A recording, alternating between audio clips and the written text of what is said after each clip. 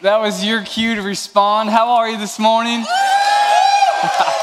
Hey, we have so many people watching online. Baptism Sunday is always exciting around in our family, so we love to spread the word. So we know we have some people across the street, across the state, across the nation, maybe even across the world watching us today. So we are super excited. Just want to make sure we welcome everyone today. So as you came in, not only the excitement of God just kind of stirring all of us up with the people that are going to be proclaiming their lives, but you guys probably also got distracted by a bunch of people in the cafe packing bags and maybe even bumper crops out there. You see a whole bunch of grocery sacks around the parking lot. We're not littering. We're actually just gathering some food pantry up. So if you guys have been a part of Grace Church, you guys know what's happening. This coming weekend, we're actually sending a team, our missions team, actually led by our missions director, Martha Christian, and she and 35 people are heading out to West Virginia to actually go for a few days. They're going to go preach the gospel. They're going to take all of the food that you guys have brought back, which you want to know how much that is?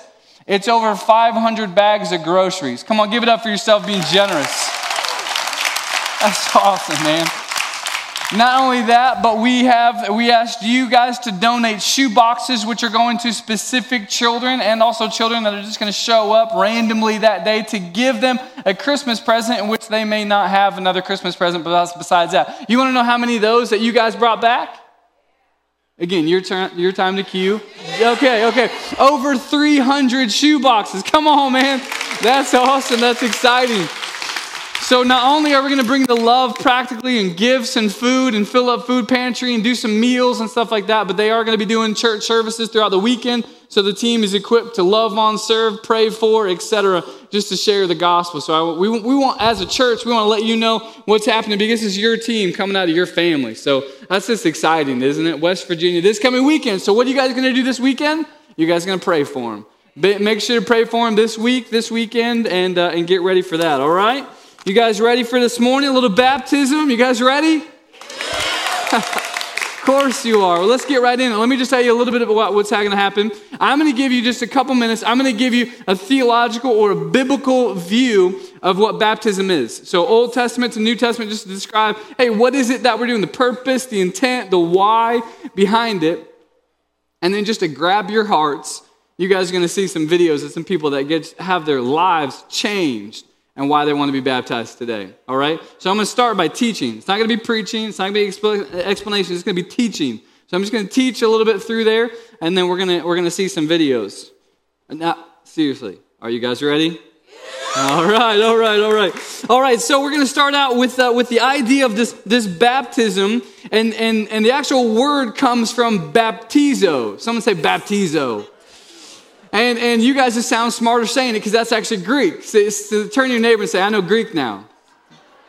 That's baptizo. It actually looks like this. It has a little pi symbol. You guys know that from math. That pi right in the middle stands for the P. That's the Greek language. And that's where the definition and the reason why we actually do this comes from. It's called baptizo. And that word, by the definition, actually means immersion or submerge. Not sprinkle, not spray, not throw a couple of water drops on them, but submerge. And the reason why we want to know that is because in the New Testament, this submerging happened a lot. Paul did it, Peter did it, the disciples did it. Jesus never baptized, but he was baptized. So we just want to give you a little bit of reason about why we're doing this baptizo thing here as a church family, and also biblically. You got to just ask the question, hey, where did this come from? So you got to ask the question.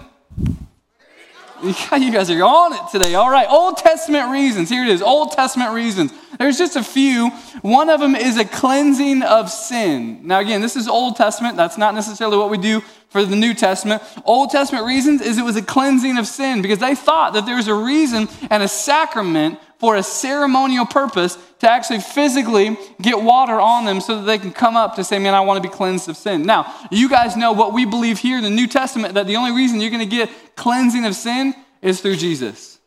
And so that's just a proclamation. The Old Testament was a cleansing of sin. You can actually look this up in either Psalm 51:7, where David has a psalm or a song of repentance, or you can actually look this up in Ezekiel 36:25. For all you academic scholars, you want to do a little more research, there it is.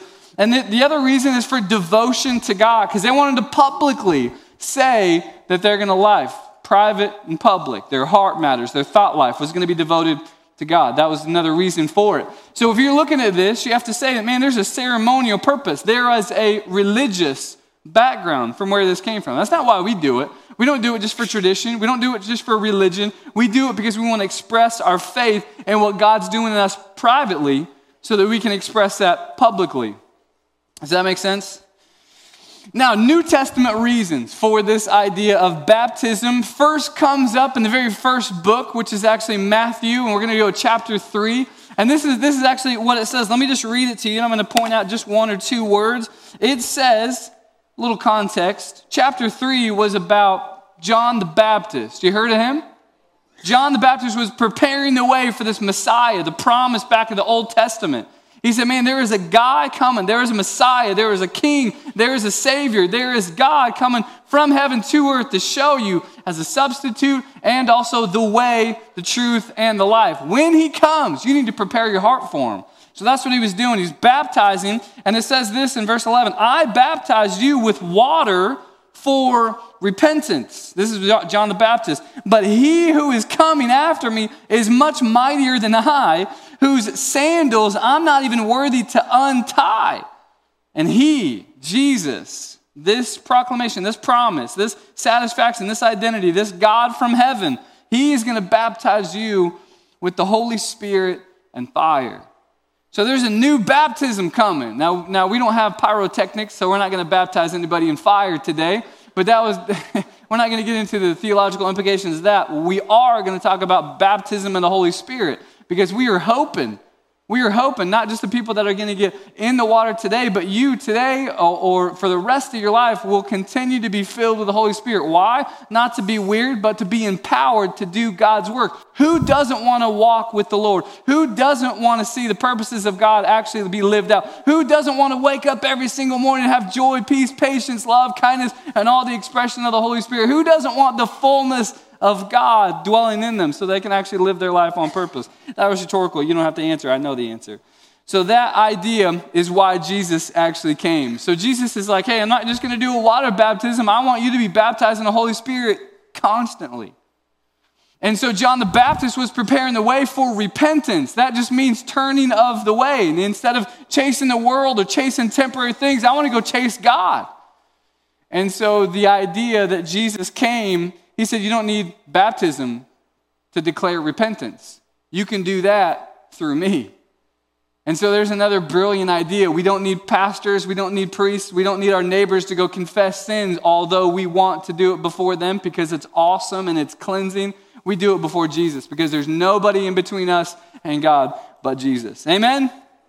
All right, you guys are getting this. All right, so the other reason I just kind of want to talk a little bit about today is the cleansing of sin and forgiveness and also salvation. If you guys bring that up, there's a few verses, Acts 10, John 14, and also John 5 that talk about this cleansing of sin because there's a pre-Jesus and there's a post-Jesus. So after Jesus, you guys have to realize that we need to go to him.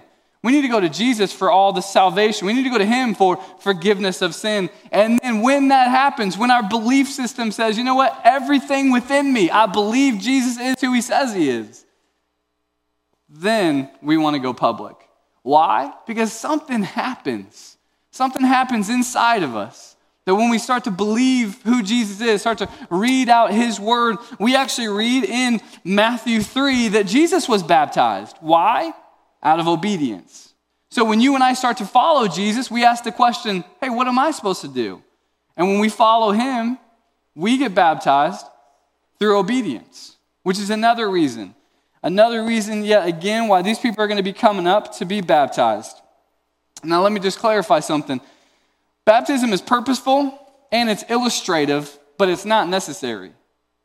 Let me say that again. It is not necessary for you to go to heaven. If you're banking your salvation on, man, I need to make sure that I get water baptized before you go, you don't have to. You can right now where you are, or if we're shining this video out somewhere in our nation, you literally just believe in your heart and your mind with the full commitment of your life to say, I'm going to surrender everything over so I can follow Jesus. That is salvation.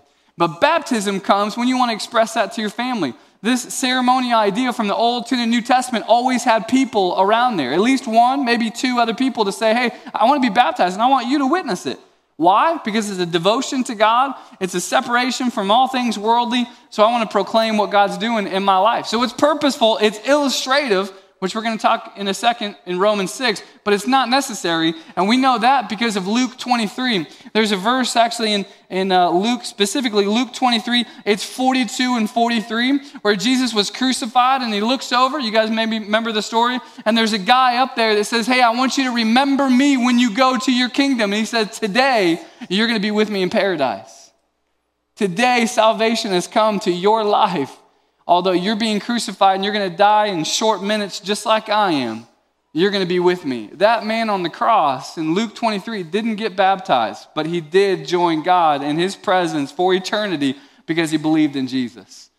So you need to know today, all it takes for you to start your life for eternity, for purpose, or on identity for Jesus, is to surrender your life to him.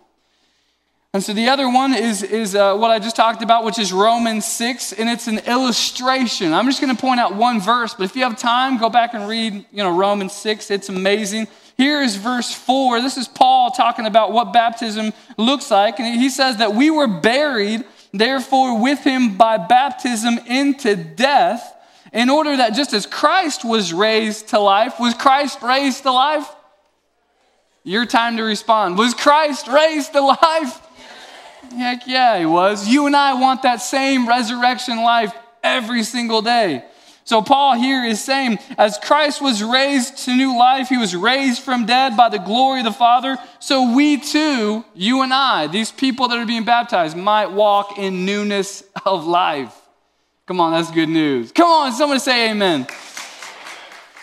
So when we look at this, I just want to give you a brief illustration, then we're going to actually have the people come up. So if those guys want to go ahead and make their way forward, we're going to see some videos here in a second. We're going to see some baptism. They're going to clench your heart. They're going to say, oh my gosh, this is amazing.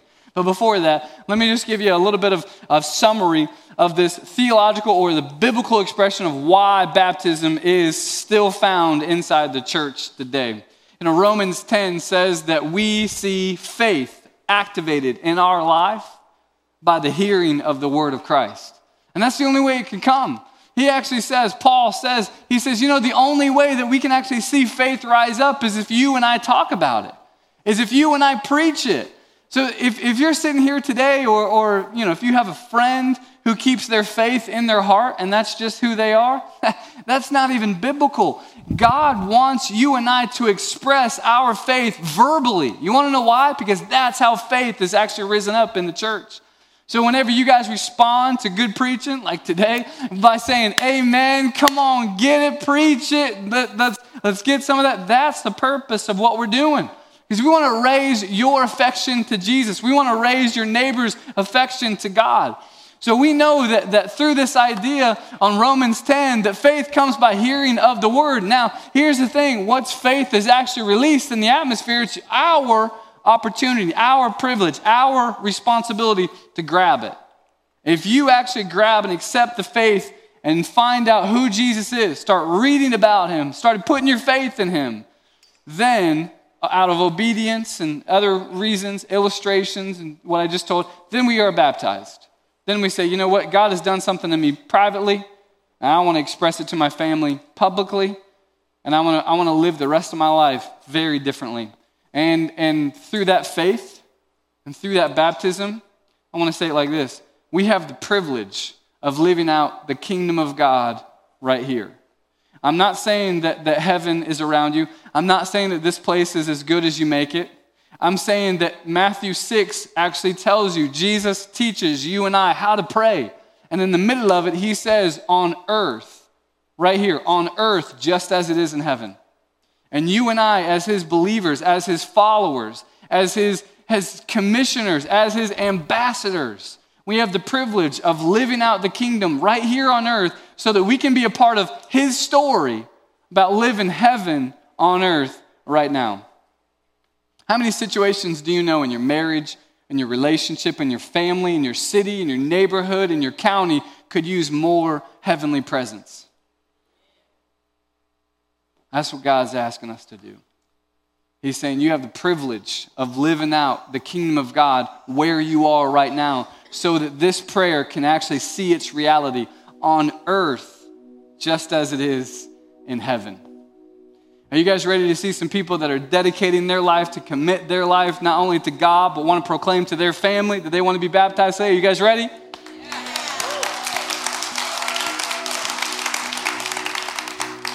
Now, after they are baptized, they're going to come down this way and they want to celebrate with you. They may be a little bit nervous. You may be a little bit nervous, but break down the walls about getting out of your seat, come down, give them a hug, get wet this morning, and just sharing some love on the people that are making that commitment. Savvy? That's going to be after everyone comes down. We just want to celebrate this. You guys ready to see this first video? Let's watch it.